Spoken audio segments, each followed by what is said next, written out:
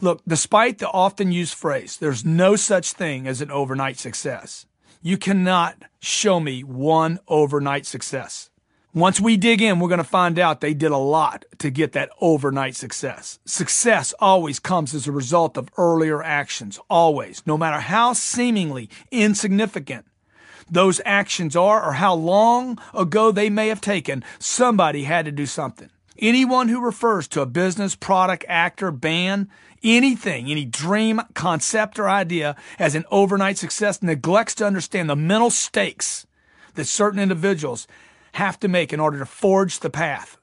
They don't see the countless actions taken before these people actually created and acquired their much-deserved victory. Even those born into royalty had to do something. Look, success comes about as a result of mental and spiritual claims to own it, followed by taking necessary actions over time until that state is acquired. If you approach success with any less gusto than your ethical and moral duty, obligation, and responsibility to your family, your company, and your future, you will most likely not create success and have even more difficulty keeping it. I guarantee that when you, your family, and your company begin to consider or approach success as a responsibility and an ethical issue, then everything else will immediately start to shift.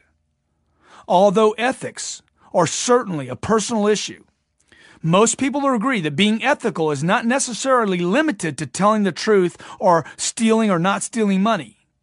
Our definition of ethics, or your understanding of ethics, could certainly be expanded from just stealing money or not stealing money, perhaps even include the notion that you are required to live up to your potential with which you've been blessed in order to be truly ethical.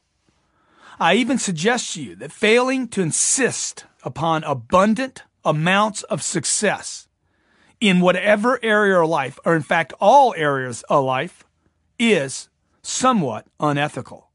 To the degree that electing to do your personal best each and every day is ethical, then failing to do so is a violation of your ethics. You must constantly demand success as your duty, obligation, and responsibility, and I'm going to show you how to guarantee that this happens in any business, any product, any industry, at any time, despite all obstacles, and in whatever volumes of success you desire. Remember, success must be approached from an ethical viewpoint. Success is your duty, obligation, and responsibility.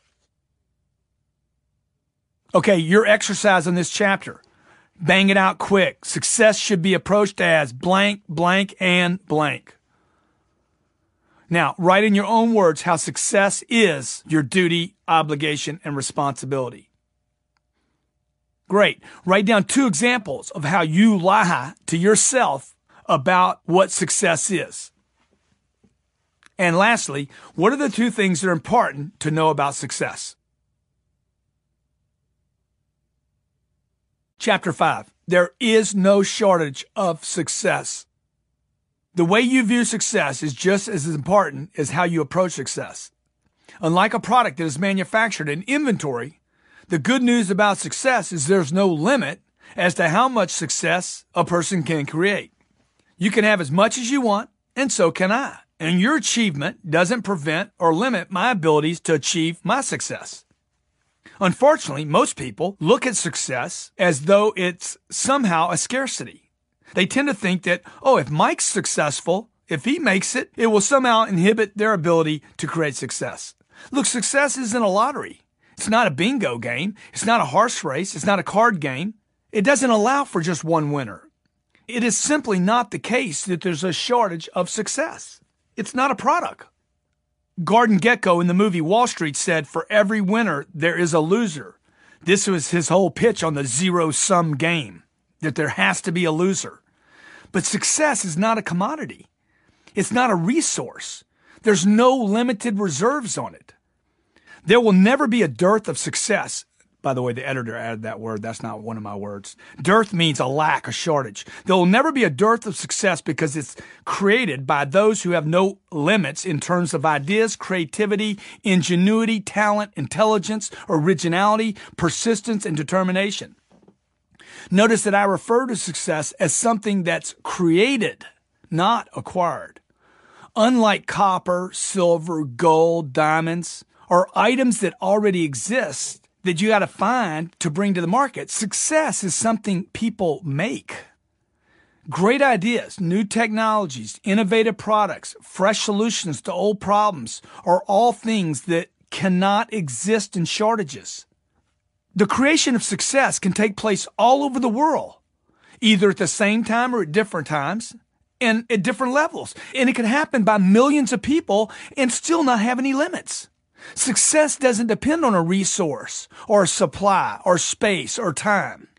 Politics and the media perpetuate, these concepts of shortages by suggesting there's not enough of certain things to go around, that if you have something, I can't have it. Many politicians believe they need to spread this myth in order to energize their followers, to take a stand for them or against another politician or a party.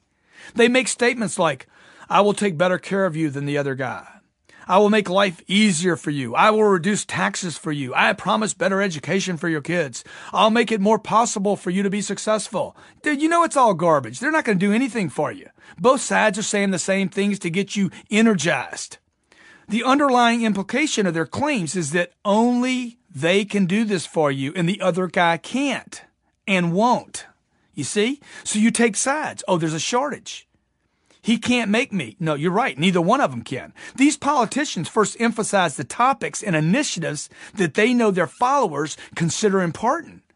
Then they create the sense that citizens, you, aren't capable of doing or creating success for yourself. They highlight that scarcity exists, and they do their best to make people feel that their only chance at getting what they want and what they need is that some government must support them and take care of them. Otherwise, they imply that your chances of getting your share become even more remote. Look, man, all you got to do is take a quick look at the most successful people. They're not dependent upon anyone. One of the reasons why it's difficult to discuss politics or religion with people is because any exchange or communication or discussion about both tend to suggest a shortage, which then causes inevitable disputes. For example, if your political beliefs win, then someone else's loses. If one party gets what it supports, then supposedly another group must suffer. The same can be said for certain general attitudes and viewpoints. It's extremely difficult for people to agree to disagree. People operate under the assumption that one person's beliefs cannot be maintained if another person's conflicting beliefs even exists. This notion, based on, once again, the concept of limits and shortages, only increases the amount of tension we have with one another. Look, why does one person have to be wrong and another one right? Is there a chance that Jen could be right, have one idea, and I could also be right and have a completely different one? Why the need for shortages? See, the notion of competition suggests that if one person wins, someone else has to lose. Although this might be true in a board game, where the goal is to produce one winner, this is not the reality with regard to success in business and in life. Look, the big players do not think in terms of restrictions like this. Instead, they think without limits, something that allows them to soar to levels that many consider or once considered impossible. Financial legend Warren Buffett's success is not capped or limited because of someone else's investment strategies, and in no way does his financial prowess and success confine or limit my ability to create financial success for myself. The founders of Google didn't stop the creation of Facebook, nor did 2 decades of Microsoft's dominance in the marketplace prevent Steve Jobs from raising Apple's profiles with iPods, iPhones, and iPads. Similarly, the amount of new products, ideas, and successful creations by these companies and ones like them over the past years will not prevent you and others from generating future success at even more astounding magnitudes. You don't have to look far to see the shortage myth perpetuated by most of the population via expressions of envy, disagreement, unfairness, and suggestions that those who hit it big have been unfairly compensated. The constant reports in the media, shortage of jobs, money, opportunities, and disparity between earning incomes. How often do you hear someone make the claim that there isn't enough time in the day? Or, 1% of the people make more money than 50% of the population. Or someone else complains that there aren't any good jobs or no one is hiring. The reality is that even if 20% of the population was unemployed, 80% of them would have jobs. And the truth is, the 20% could go get a job anytime they wanted to if they really amped up and made it their duty, obligation, and responsibility. Another example of this shortage thinking took place recently in my own neighborhood. The man who lives next door to me, incidentally, one of the most famous actors in Hollywood today, major player, major star, incredible talent. The road that separates my house from his constantly has potholes. That the city, they're out of money. They never seem to be able to get up there to fix them. Another one of my neighbor who lives at the end of the street had the gall to suggest to me that the movie star, the A-lister guy, should pay to fix the street because he makes $20 million plus a movie. This is shortage concept mentality. This is a person that's screwed up in the head, man. I was shocked by this person's thought process regarding success. The winner, the actor hitting it big, he should pay for the street because he's created success beyond that which me or my neighbor has been able to. And because of that, he should foot the bill for fixing the street that all three of us drive down. I was thinking that the rest of us should improve the road for him. I'm thinking, man, we ought to fix the road for him. He improves the value of our whole neighborhood. When some TV personality or some major player on Wall Street gets a massive financial contract or payday, people often react by asking, how can one person get paid so much money? It's not fair. And you hear all this hating going on, this envy. But money is created by man and printed by machines. Look, not even money exists in shortages. It merely suffers from reductions in value. Some group deeming a single individual worth 400 million should be an encouragement to anyone that wants 400 million. Look, anything becomes possible. Why be a hater? I found that most, if not all, shortages are simply manufactured concepts. They're notions. They're made up. They're myths. The company or organization that can convince you that there are limited amounts of whatever that you might need or want, be it diamonds, oil, water, clean air, cool weather, warm weather, energy, whatever, is able to produce a sense of urgency, thereby inspiring people to support their cause. Look, rid yourself of the concept that success can be restricted or cut off or comes in amounts. Operating under the notion that there's a shortage will hurt your ability to create success for yourself. Let's say that you and I are bidding to win a client, and I get the client's business. This doesn't mean that you cannot be successful. After all, this wasn't the only client you were bidding for, was it? See, if you failed here and you don't have anybody to replace this client with, being dependent on only a single thing or person for success is what limited your chance of achieving success. Although you and I were competing on this one contract and awarded one of us the winner, there's a third player neither one of us knew about, Mr. Think Big, no shortage, the player, the slayer. And he's winning thousands of clients while you and I are fighting and quibbling over one. And he shows us the real definition of success. To get beyond the shortage myth, you have to shift your thinking to see that others' achievements actually create an opportunity for you to win. Success for anyone or any group should be considered ultimately a positive contribution to all people and all groups, as it provides validation of the possibility that success exists at all. That is why people become so inspired when they witness some great victory or performance. Seeing success in action invigorates all of us and then reduces, whether you know it or not, it's reducing our belief that the ability to accomplish something is impossible. Whether the success is a new technology, a medical breakthrough, a higher score, a faster time, a new record price for something, or whether you participated or not, achievements that are extraordinary or confirmation that success is not in shortage and is entirely possible to you and everyone else. So erase any concepts that you might have that success has limits, or that success is limited to some, or only comes in certain amounts. You and I can get as much as we want, and we can do it at the same time. The moment you start thinking someone else's gain is your loss, you limit yourself by thinking in terms of competition and shortages. This is the moment when you must discipline your thinking to equate any success, even someone else's success, with the possibility that you can have more success. Then move back to your commitment that success is your ethical duty.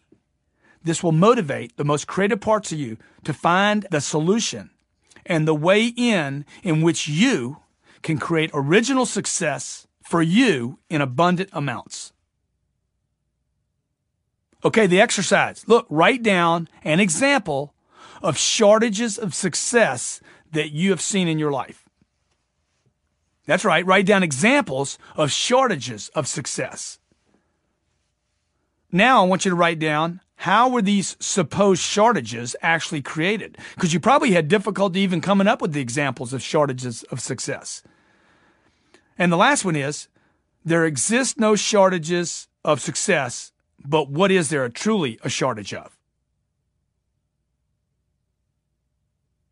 Chapter 6, assume control for everything. I was going to call this chapter, Don't Be a Little Bitch, but decided to back off a bit so as not to offend anyone, and there I went and slipped and said it anyway. I've been trying to work this title in since I published my last book, which became a New York Times bestseller. It's called If You're Not First, You're Last. I still love this title, Don't Be a Little Bitch. I've been dying to work it in someplace, and I finally squeezed it in. I love that. I thought it'd be perfect for this chapter, since the purpose here is to discuss the idea that crybabies, I said it, whiners and victims just don't do well at attracting or creating success. It's not even that they aren't capable. It's just that people who typically succeed are required to take big actions. And it's impossible to take big actions if you don't take big responsibility. It's equally impossible to do something positive when you're spending your time making excuses. Hey, look, it's not even that these people aren't capable. It's just that people who typically succeed are required to take big action. And it's impossible to take big actions if you don't take big responsibility. It's equally impossible to do something positive when you're spending your time making excuses. Because look, man, making excuses is just being negative. You must understand, as I've already stated countless times, success is not something that happens to you. It's something that happens because of you and because of the actions that you took. People who refuse to take responsibility generally don't do well at taking much action, and subsequently don't do well in the game of success. Successful people accept very high levels of accountability for creating and having success for themselves, and even for failing to do so. Now, if when I said that, you thought about some rich guy that never takes responsibility, I promise you, he's not successful, not truly successful in his life. Successful people hate the blame game and know that it's better to make something happen, good or bad, than to have something happen to them. Those who suffer from victim thinking, which I roughly estimate, definitely not scientific here, about 50% of the population, could be more, will hate this chapter and probably pick this book up by mistake. Anyone who uses blame as the reason why something happened or did not happen, I promise you, will never accumulate real success in life and only further his or her status as a slave on this planet. I'm going to say that to you again. It's ugly, man. It's ugly if you can't swallow it. You know what they say about the shoe.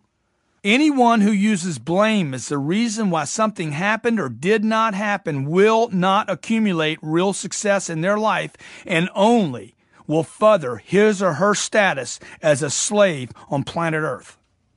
Those who give control over to another for their success or their lack of success will never be in control of their lives or their futures. No game in life is truly enjoyable without first accepting control over your understanding of the game, how to play the game, and then the outcome of the game. People who assume the position of victim will never be secure, simply because they elect to turn over responsibility to another party and because they never elect to know for themselves what they can do. They therefore never take charge over their outcomes going forward, saying, I am a little victim, bad things happen to me often, and they do it with pride, and I cannot do anything about it. Oh, woe is me, the little bitch. This is not in the book, by the way. To get where you want to go in life, you must adopt the view that whatever is going on in your world, good, bad, or nothing, is something caused by you. I assume control over everything that happens to me, even for those things that I appear to have no control over. Whether I'm in control or not, I still elect to claim responsibility and control so that I can do something to improve my situation going forward. If, for example, the electricity goes out in my neighborhood, rather than blaming the city or the state for the blackout, I look at what I could do differently in order not to be impacted negatively the next time this might happen. Now, don't confuse this with some compulsive need for control, which I don't think is bad, by the way. It's simply a high-level, healthy sense of responsibility and a way for me to generate an effective solution to a problem or a situation that might exist in the future. The reality is, look, I didn't have anything to do with the lights going out. It could have been to too many people using electricity at the same time, or a heat wave. It could have been an earthquake. It could have been somebody hitting a transformer. Look, I paid my bill, man. I paid as scheduled. And now I'm out of electricity and heat, and I'm unable to boil my water, refrigerate my food, use my computers, watch TV, run my business, and take care of my family. Look, blaming doesn't change those conditions.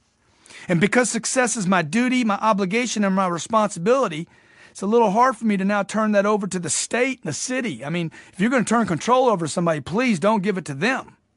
It's kind of hard to consider yourself successful if you're without lights, heat, and having to look at spoiled foods in the refrigerator. When I assume and increase my responsibility for this exact situation, we're back to the lights, I guarantee you I'll come up with a solution going forward. You've probably already thought of what it could be. This didn't happen to me because the electricity went out. Hey, look, it happened to me because I didn't have a backup generator. This wasn't bad luck or bad planning. It was a result of turning responsibility over to the state or the city. Don't be a little bitch, I say. Get a generator. Oh, but generators cost money, Grant. Not everybody can have a generator, Grant. Hey, truth is, when the electricity's out, you're not going to worry about the money you don't have. You're going to worry about the lights you can't live without. Not as much money as being without electricity for 3 days and not being able to take care of your family for 3 days and not run your business for 3 days. See, once you decide to take control of everything and increase your responsibility for everything, you're going to find successful solutions to making your life better and to guaranteeing success for yourself, your family, your household, and your future. Assume control and increase responsibility by adopting the position that you make all things happen, even those things you had previously considered not to be under your control. Never take the position that things happen to you. Rather, take the position that they happen because of something you did or you did not, maybe you failed to do. If you're willing to take credit when you win, baby, you got to take credit when you don't win. Increasing your responsibility level will inherently enhance your ability to find solutions and create success and more success and future successes for yourself. Blaming someone else or something else or somebody else or some country or group only extends how long you're going to be a victim and then a slave.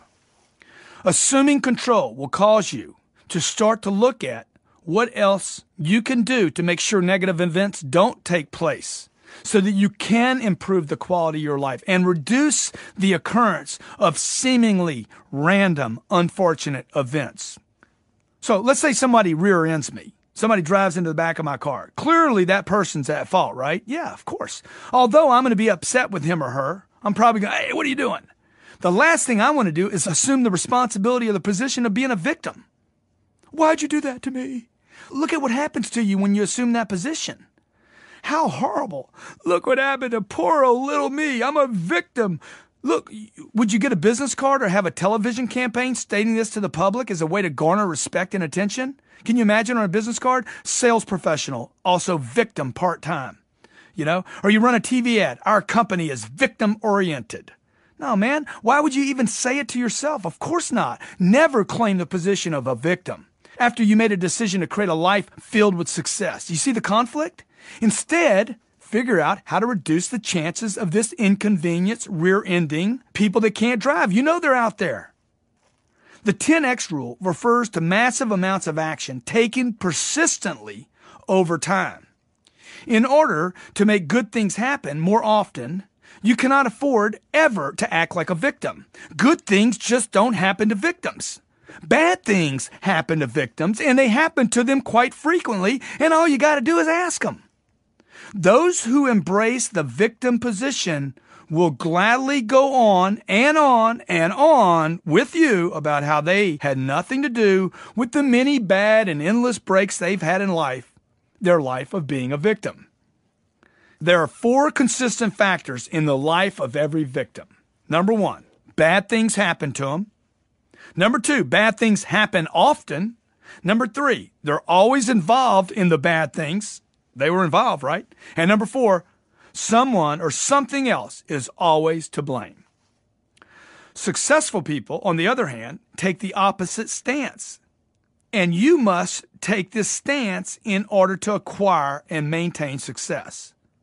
Successful people assume that everything that happens in their life comes as a result of their own responsibility, not because of some outside force.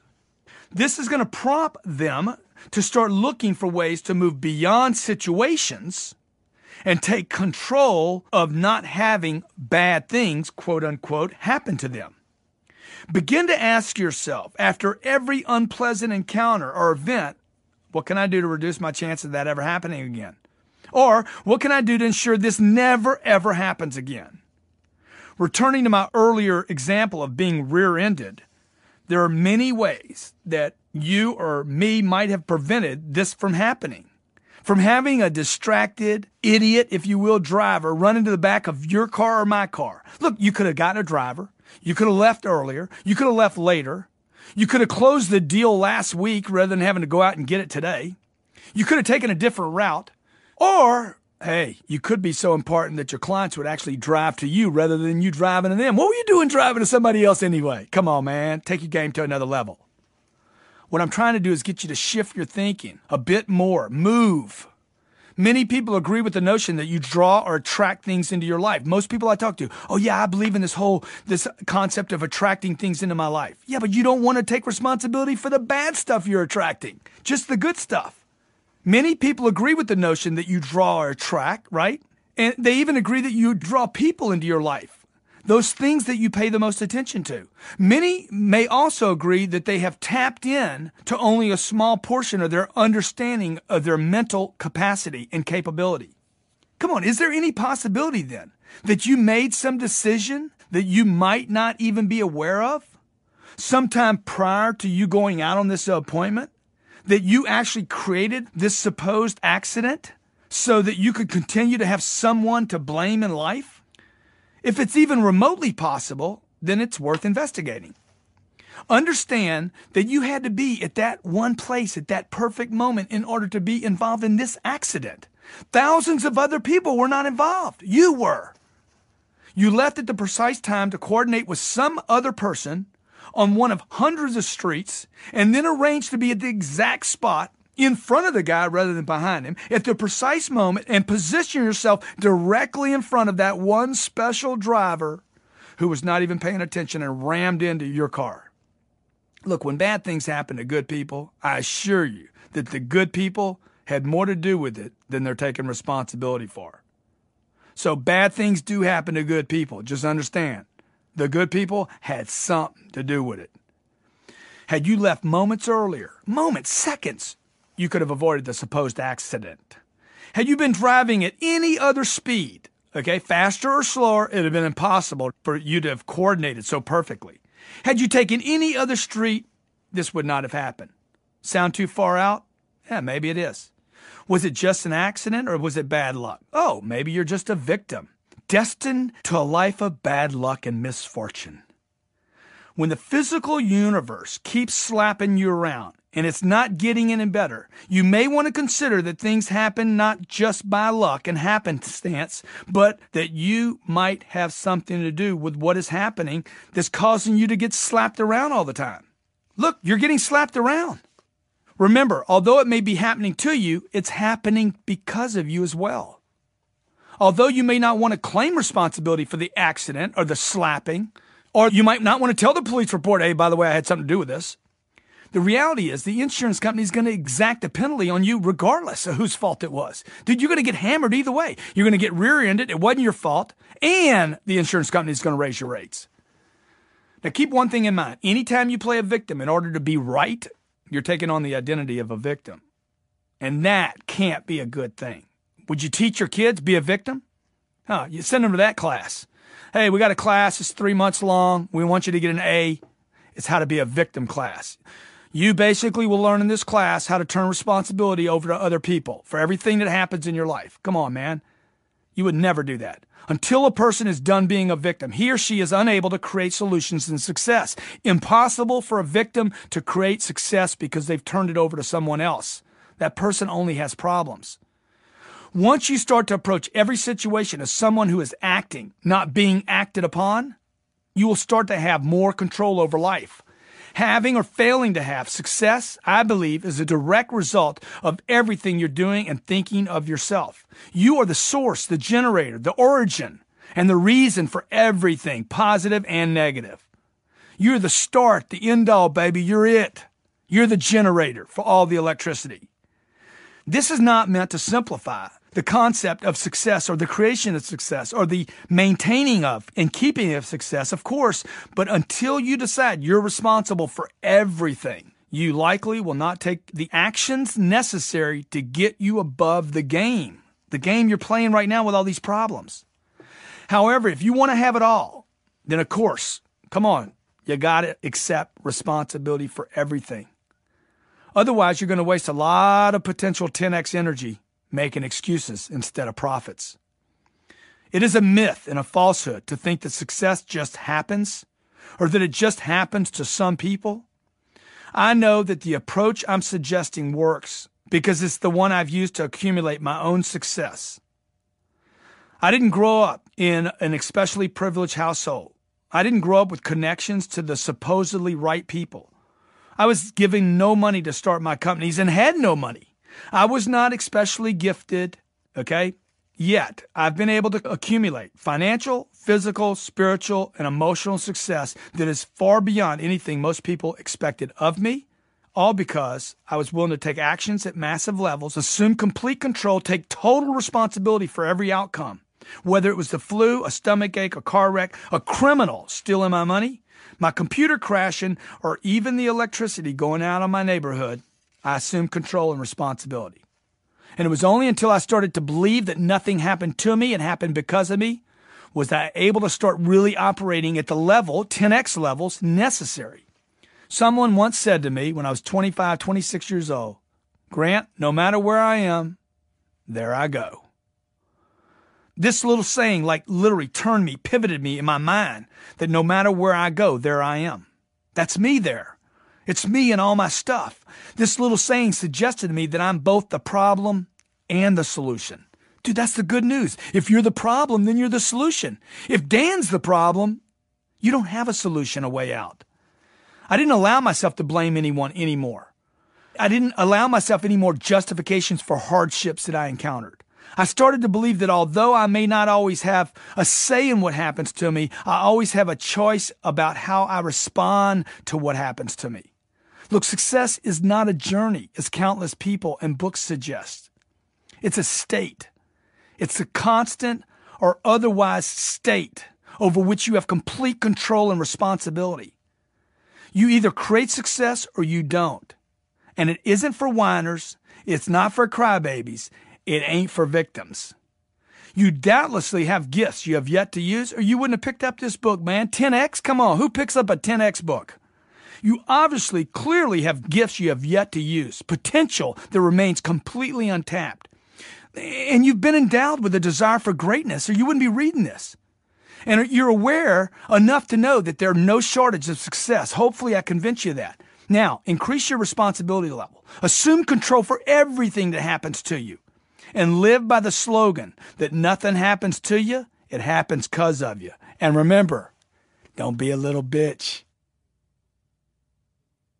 Okay, exercise. What do you want to assume control of in your life? What do you want to assume control of in your life? 2, success is not something that happens to you. It's something that happens, fill in the blank. 3, I want you to write down 3 examples when you made success happen, where it didn't just happen, you made it happen. And the last exercise, what are the 4 consistent factors in life of the victim? Chapter 7, 4 degrees of action. One question that I've received over the years is exactly how much action, Grant, is necessary to create success. Not surprisingly, everyone is looking for the secret shortcut. Me too. And equally unsurprising is the following fact. There are no shortcuts. The more action you take, the better your chances of getting a break. Disciplined, consistent, and persistent actions are more of a determining factor in the creation of success than any other combination of things. Understanding how to calculate that and then take the right amount of action is more important than your concept, your idea, your invention, or your business plan. Most people fail only because they're operating at the wrong degree of action. To simplify action, we're going to break down your choices into 4 simple categories or degrees of action. Your 4 choices are 1, do nothing, 2, retreat, 3, take normal levels of action, or 4, take massive action. Now, before I get into describing each of these, it's important to understand that everyone utilizes all 4 degrees of action at some time in their lives, and especially in response to different areas of their lives. For instance, you might use massive action in your career, but then completely retreat when it comes to your civic duties and your responsibilities. Another person might do nothing when it comes to learning about social media, even retreat from it. Another might take normal levels of action when it comes to eating healthy and exercising, but overexcel, take massive action when it comes to destructive habits. A person is obviously going to excel and do best in those areas in which he or she invests the most attention and takes the most action, unless, of course, the area is destructive. Unfortunately, most people on this planet spend their time in the 1st, 2nd, and 3rd degrees of action. Do nothing, retreat completely, or operate at normal levels of activity. The first 2 degrees of action, doing nothing and retreating, are the basis for failure.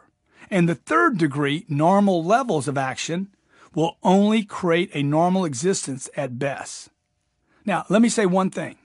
Number 3, taking normal levels of action, is the killer of the 4. Because it deludes you into believing you're doing something when only what you're doing is normal and will never get you to extraordinary. Only the most successful people on very high levels of action, that I refer to as massive levels, are the ones most likely to succeed. So let's take a look at each of the 4 degrees to see what they mean and why you might choose each in a range of situations and areas of your life. The first degree of action, doing nothing. It's exactly what it sounds like. No longer taking actions to move yourself forward in order to learn, achieve, or control some area. People who do nothing in their careers, relationships, or whatever they want have probably given up on their dreams and are now willing to accept pretty much whatever comes their way. Despite how it may sound, do not assume that nothing requires no energy, no effort, and no work. Regardless of which degree of action you operate in, they all require work in their own way. Signs that you are doing nothing include boredom, lethargic, complacency, a lack of purpose, apathy. See, people in this group will find themselves spending their time and energy justifying their situations. They're actually spending energy. They're not doing nothing. They spend energy justifying why they're not doing anything, which requires as much work as all the other actions. When the alarm goes off in the morning, the doing nothing group will not respond at all. They sleep through the alarm going off. Although it may appear that they're not taking action, it actually takes a lot of energy not to get up in the morning. It takes a lot of mental energy to say, no, I'm just going to stay here in bed. It takes work to lose a job because of lack of production. It is work to be overlooked for a promotion and have to wait another year to be considered and then go home and have to explain this to your spouse.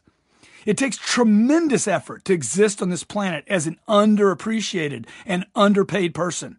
And it takes even more energy to make sense of the whole situation. The person not taking action has to make excuses for his or her condition. This requires tremendous creativity and effort.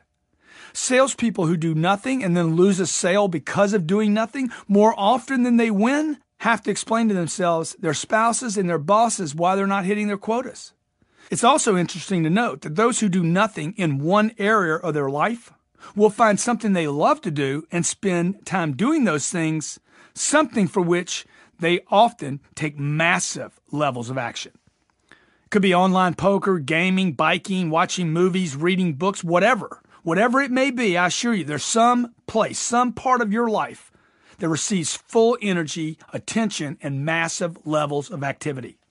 Those who do nothing will then insist to their friends and family that they're happy and content and that all is right with them, which only serves as confusion to everyone that has to listen because it's evident that this person is not living up to their full potential. The second degree of action, retreaters, are those who take actions in reverse, probably in order to avoid negative experiences that they imagine will come as a result of actually taking action. The retreater personifies the fear of success phenomenon. He or she has experienced results that were not fruitful, or that he or she did not perceive as fruitful, probably better to say, and has therefore decided to avoid taking further actions that may prompt whatever they think could occur again. Like the do-nothings, retreaters justify their responses and believe it is in their best interest to remain operating at this current retreat level. Retreaters claim to be doing so in order to avoid more rejection or failures. It is almost never the actual rejection or failure that has impacted them, but something else. More often than not, it's their impression and evaluation of what failing and rejection mean that is causing them to justify retreat. Like doing nothing, retreating is an action that requires effort and hard work. Watch any healthy child, and you will see that it is not a normal human behavior to retreat. It is normal to advance and conquer. Usually, retreating only comes about as a result of being told to do so over and over and over again. So many of us have been instructed during childhood, don't touch that, be careful, don't talk to him, get away from that, and so on and on and on, and then start to adopt retreat as a survival activity. We tend to be pulled away from the very things about which we're most curious in life. Although it's often for our own good and supposedly keeps us safe, it can be difficult from years of being educated like this, of holding back, which might be why it's so difficult for many of us to try new things later in life.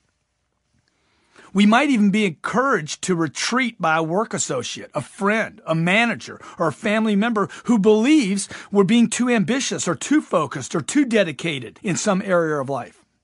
Look, regardless of the reasons why retreaters move themselves into the opposite direction of their goals, the outcome is usually the same. I would imagine that everyone listening to this knows someone who has retreated. And perhaps you can even see how that retreat affected them negatively in some area of their life. Any realm in which you have assumed you can no longer advance and improve and are now deciding there's nothing you can do except retreat would be and should be considered an area of retreat. The stock market sucks. I'm never investing in the markets again. Retreat. Most marriages fail. I'm staying single. Retreat. The acting business is too tough. Retreat. I'll just be a waiter for the rest of my life. I can't own my own business. Retreat. The job market's terrible. No one's hiring. I'm filing for unemployment. Big retreat. I can't control the outcome of the election. I'm not going to even vote. Retreat into apathy. And notice the one thing that each of these scenarios has in common. They all still require some kind of action to be taken, even if it's just making a decision to retreat. Those who retreat will spend a lifetime justifying why they're retreating. There's usually no arguing with these individuals, as they have typically convinced themselves completely that they're merely doing what they must do in order to survive. They will then spend as much energy justifying that decision to retreat as the most successful person will while they're creating their success. The best thing you can do for retreaters is to give them this book, have them listen to this audio program, and allow them, hopefully, if they can, to identify for themselves that they're in retreat. Here's the deal. Once a person sees the 4 degrees of action, maybe for the first time, and realizes that each of the 4 require energy, he or she may wake up to make other healthier choices. After all, if you're going to expend energy either way, why not do it in the direction of success? The 3rd degree. People who take normal levels of action are probably the most prevalent in our society today. This is the group that appears on the surface to be taking the necessary amounts of action, and it's a normal level. This level of action creates the middle class. I'm not talking about earning level. I'm talking about people, the way they think. This is actually the most dangerous of activities because it's considered acceptable. People in this group spend their lives taking enough action, only enough action, to appear average and create average lives, average marriages, average careers. However, they never do quite enough to create the levels of success that they can maintain for their survival. Unfortunately, a majority of the workforce takes normal degrees of action. It's the managers, executives, and companies that blend in more than they stand out. Although some members of this group may occasionally attempt to generate exceptional quality, they almost never create anything in exceptional quantities. The goal here is average. Average marriage, average health, average career, average finances. As long as average works, they're good to go. They're fine. They don't cause problems for others or themselves as long as conditions remain steady and predictable. However, the moment market conditions become negatively impacted and therefore less than average or normal, these same average people will suddenly realize they're at a big risk. Add any serious change to the conditions in which people take only normal actions, which I promise you will happen at some point in your lifetime, and all bets are off. It's not uncommon to encounter a situation that will challenge your life, your career, your marriage, your business, and your finances. Maybe all of them all at the same time. When you've been taking only normal levels of actions, when you've been making only normal investments in your future, you become more susceptible to the challenges that are certain to come your way. Any set of ordinary events, financial conditions, or stressful experiences can throw off a lifetime of typically acceptable levels of action and will result in serious degrees of stress, uncertainty, and hurt. Average, by definition, assumes, look it up for yourself, less than extraordinary. That is the definition. Average, less than extraordinary. It is truly, to some degree or another, just an alternative description of retreat and no action. Do you understand? The first 3 are really the same. Average levels is actually a retreat from what you're capable of. It doesn't even take into consideration the negative spiritual effects of a person knowing that your true potential is much greater for action. And then you operate below that, which you are completely capable of. This is where the ethics come in. Someone who takes average actions, but is capable of much more, is really electing to do some variation of nothing or retreating. So be honest with yourself. Do you have more energy and creativity available than you're using? You probably said yes. Look, average student, average marriage, average kids, average finances, average business, average product, average body type. Who really desires average? Imagine that the products and services that you're so often tempted to purchase used average in their advertising. Imagine, this fairly advertised product can be found at an average price and delivers mediocre results. Who would buy such a product? People certainly wouldn't go out of their way to find and pay for run-of-the-mill merchandise. We're offering cooking classes this week, Tuesday, Wednesday, and Thursdays, that will guarantee you become an average cook. I can do that now without taking a class. Hey, new movie coming out, opening this weekend, average director, average acting, and the critics are raving 2 hours of average action on an average-sized screen in an average-sized theater near you. Oh man, I can't wait to stand in line for that one and pay $14. Taking normal action is the most dangerous of all levels. Okay, you need to get this, man. Just doing average is going to kill you. It's accepted by society, so you're going to get support from society that what you're doing is all right, and there lies the big lie.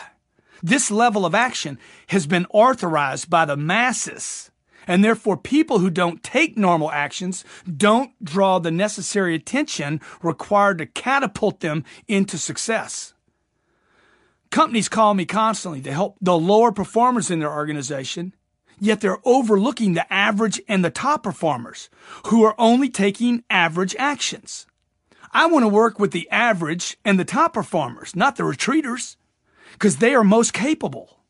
This book is probably more likely to wake up the third group than the first two.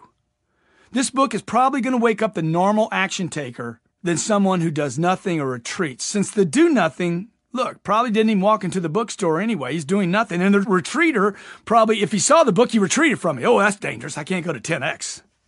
People who take average or normal levels of action will buy this book, will buy this program, and hopefully come out from underneath the hypnotic spell that has been placed on you. It's only by moving from the third to the fourth degree of action that you can turn an average existence into an exceptional life. The fourth degree, massive action. Though it might sound far-fetched, massive action is the most natural state of action there is for all of us. Look at children. They're in constant action, massive levels of activity. Except when something is wrong, they're taking action. You're not born into apathy. You're not born into retreat. You're not even born into average. You're born at a massive action level. This was certainly true for me for the first 10 years of my life. Man, I was in nonstop massive action, little freak. Except when I was sleeping, okay? I was tripping all the time. Like most kids, I was full out all the time with people frowning and hinting that maybe I should bring it down a notch or two. In some cases, many notches. Hey, did that happen to you? I bet it did. Did you do it to your kids? Have you done it to them? Have you killed your kids? Have you told them retreat, be average, back off, be seen and not heard? See, until adults started telling you otherwise, you didn't know anything but massive action. Even the most basic elements of this universe in which we live support massive amounts of action. Dive beneath the surface of this ocean, which I would tell everybody to have that experience. You're going to see constant, massive, unlimited amounts of massive actions, of activities, like everywhere. Just beneath the crust of the planet, on this planet on which you walk every day, the movement is unbelievable. Massive levels of action taking place every single second of every single day. Look inside of an ant mound or in a beehive, and you're going to see colonies of living beings generating massive amounts of action in order to ensure their survival into the future. You know, the anthill, the beehive, underneath the crust of this planet and below the sea level, there aren't any psychiatrists telling you to back off, man. There's no medication, baby. It's full out. Go for it. Kill it. Massive action. My dad was a very hard worker and very much a disciplinarian, and he was definitely willing to take massive action. Unfortunately, he died when I was 10 years old, which really hammered into me. I mean, this loss hammered me big time into a retreat. Oh my gosh, that's a big loss at 10. I look back now and realize this event, I began to retreat from areas of life in which I needed actually to take more action. Meanwhile, at 10, 11, 12, 13, 14, 15 years old, I was expending a lot of energy in areas that really shouldn't have received any of my attention. Later in life, it was drugs, alcohol, wasting time, games, whole list of useless activities. Damaging, dangerous. But I was taking massive action.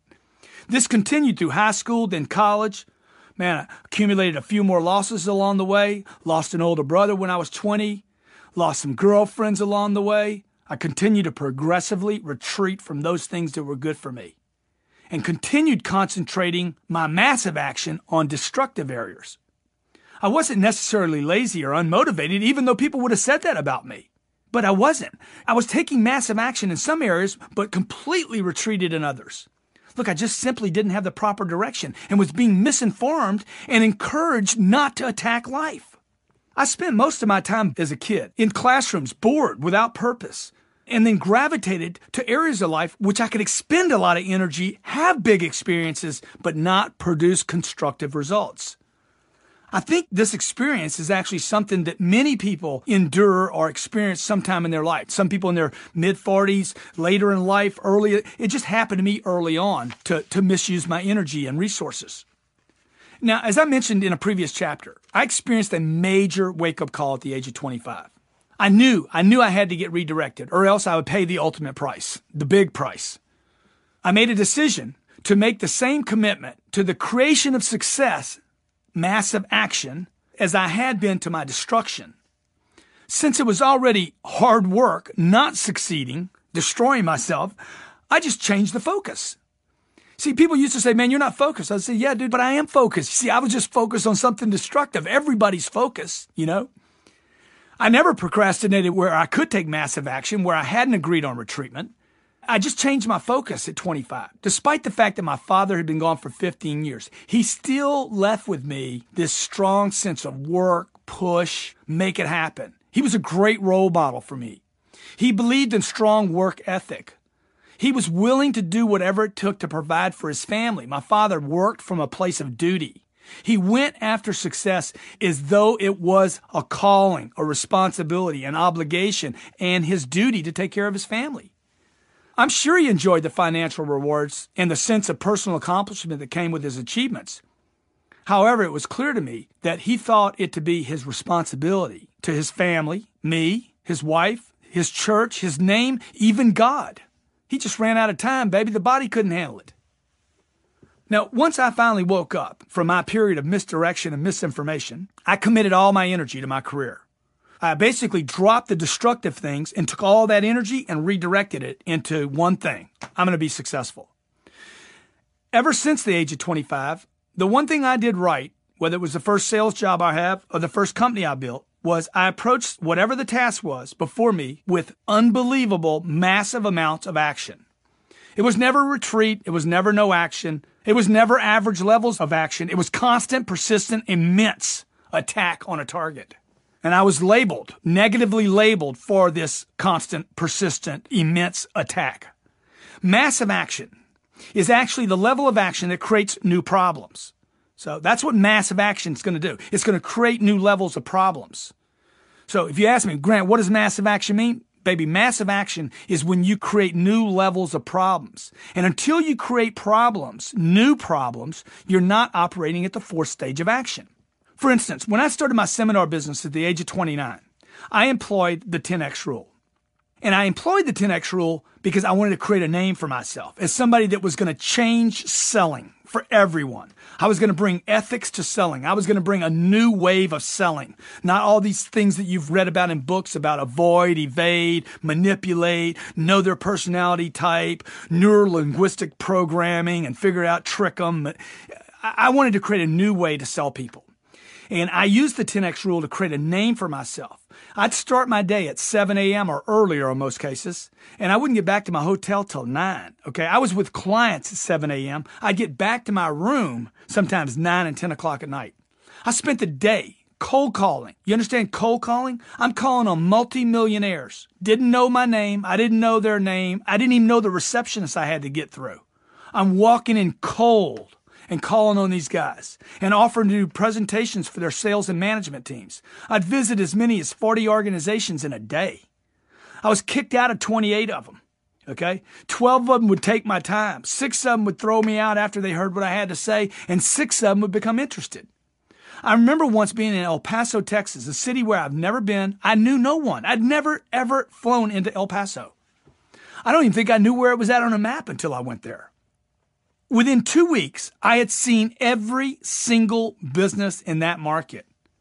Although I was unsuccessful in making everyone in that market know me, I certainly secured more business by taking massive action than I would have otherwise. A real estate agent at the time had asked to travel with me because he was interested in the business I was building and what I was doing, and he wanted to observe firsthand how I was growing my business. After 3 days of shadowing me, he admitted, Grant, there's no way I can do this for another day. I said, what are you talking about? He's like, I can't even ride with you another day, dude. He's like, I'm only riding with you and I'm exhausted. And I said, you know what? I'm onto something, man. If I can operate at this level, I can smoke everybody. I then approached every day like my life depended on the actions I took. I wasn't the smartest. I didn't have any money. Nobody knew me. I'll outwork them. I'm just going to operate at 10x, massive levels of action. I refused to leave that city without knowing I had done everything possible to meet every business owner there and offer my services, introduce myself, and get to know their sales team. Calling on companies cold taught me more about taking massive action and then grooving that discipline in that was natural to me anyway, and natural to each of you than any other activity I've ever done, and has proved more valuable to me in all my other ventures. See, when you're taking massive action, you're not thinking in terms of hours or calls. When you start operating at the 4th degree, your mindset shifts, and so will the results.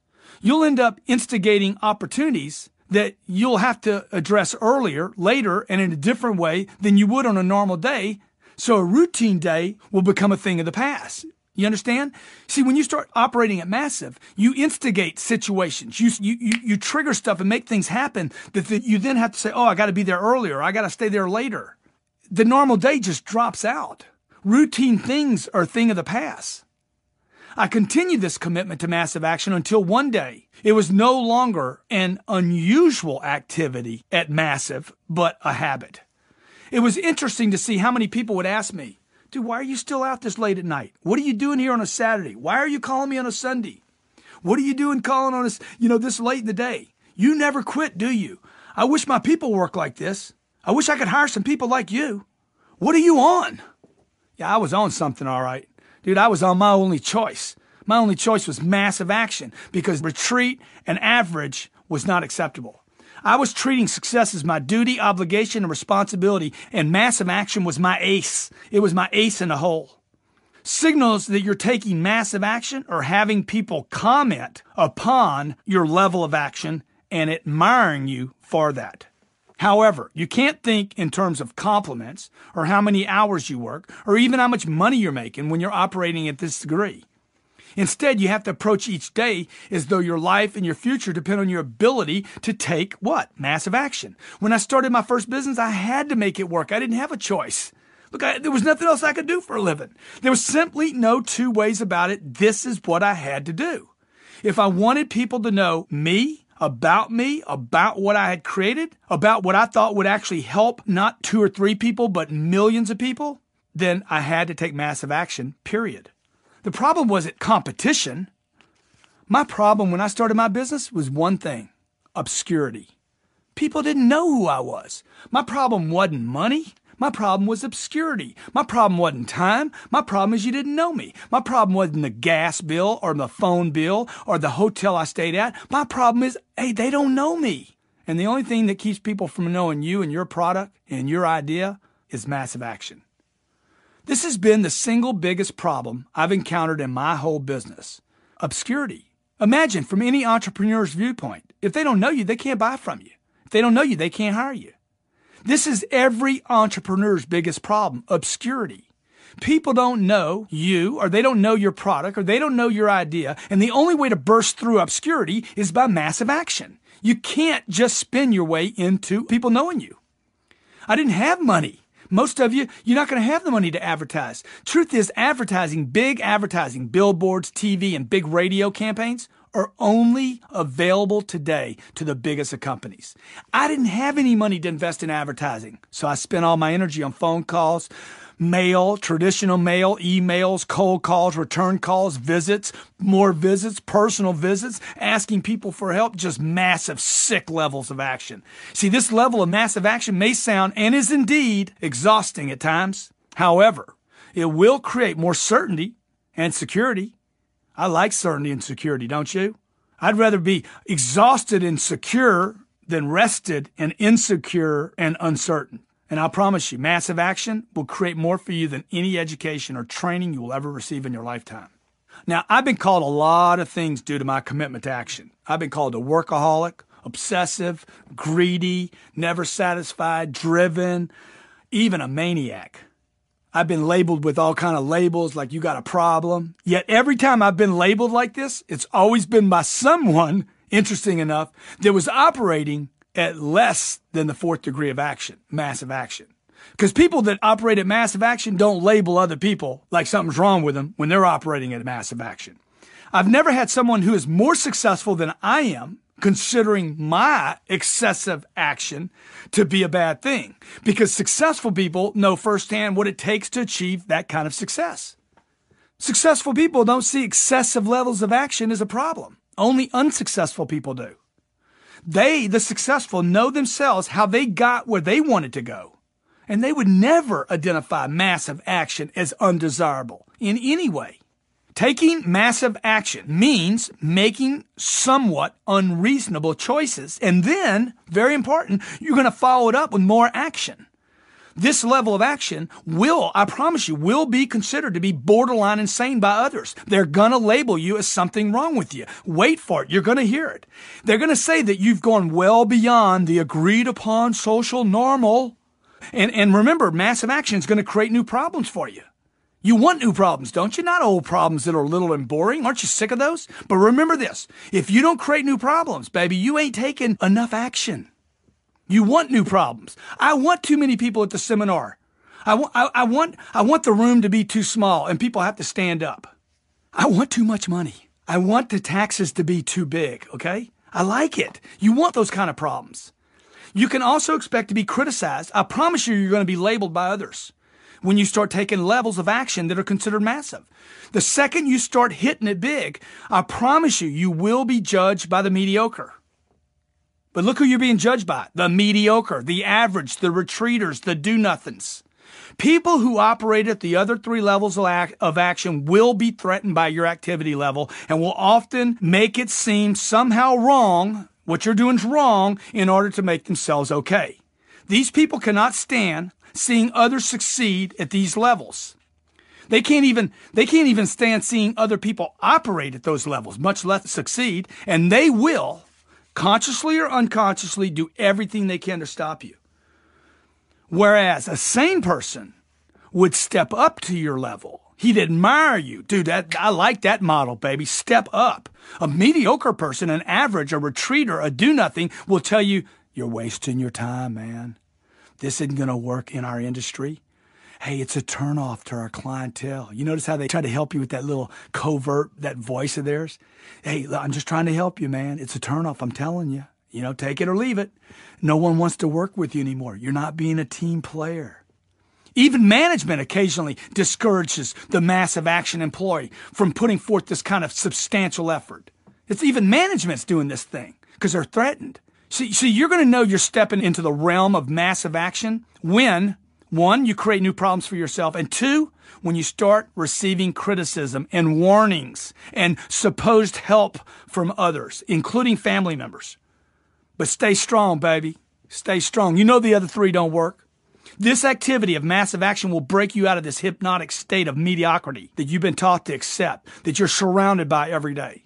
And in order to deliver at that level of massive action, you must take every opportunity that comes your way.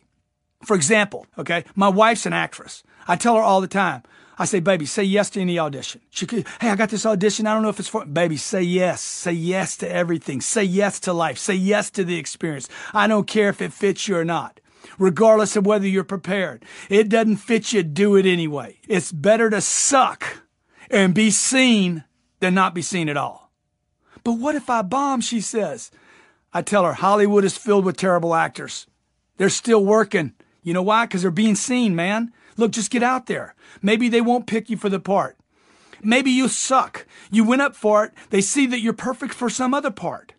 Maybe you suck and they're like, hey, that chick would be perfect for that person we need because that person needs to suck and she does it naturally. And my wife doesn't suck, but you know what I'm saying? You want to show up. The goal is to be seen, to be thought of, to be considered in one way or the other. Your only problem is obscurity. It's not talent.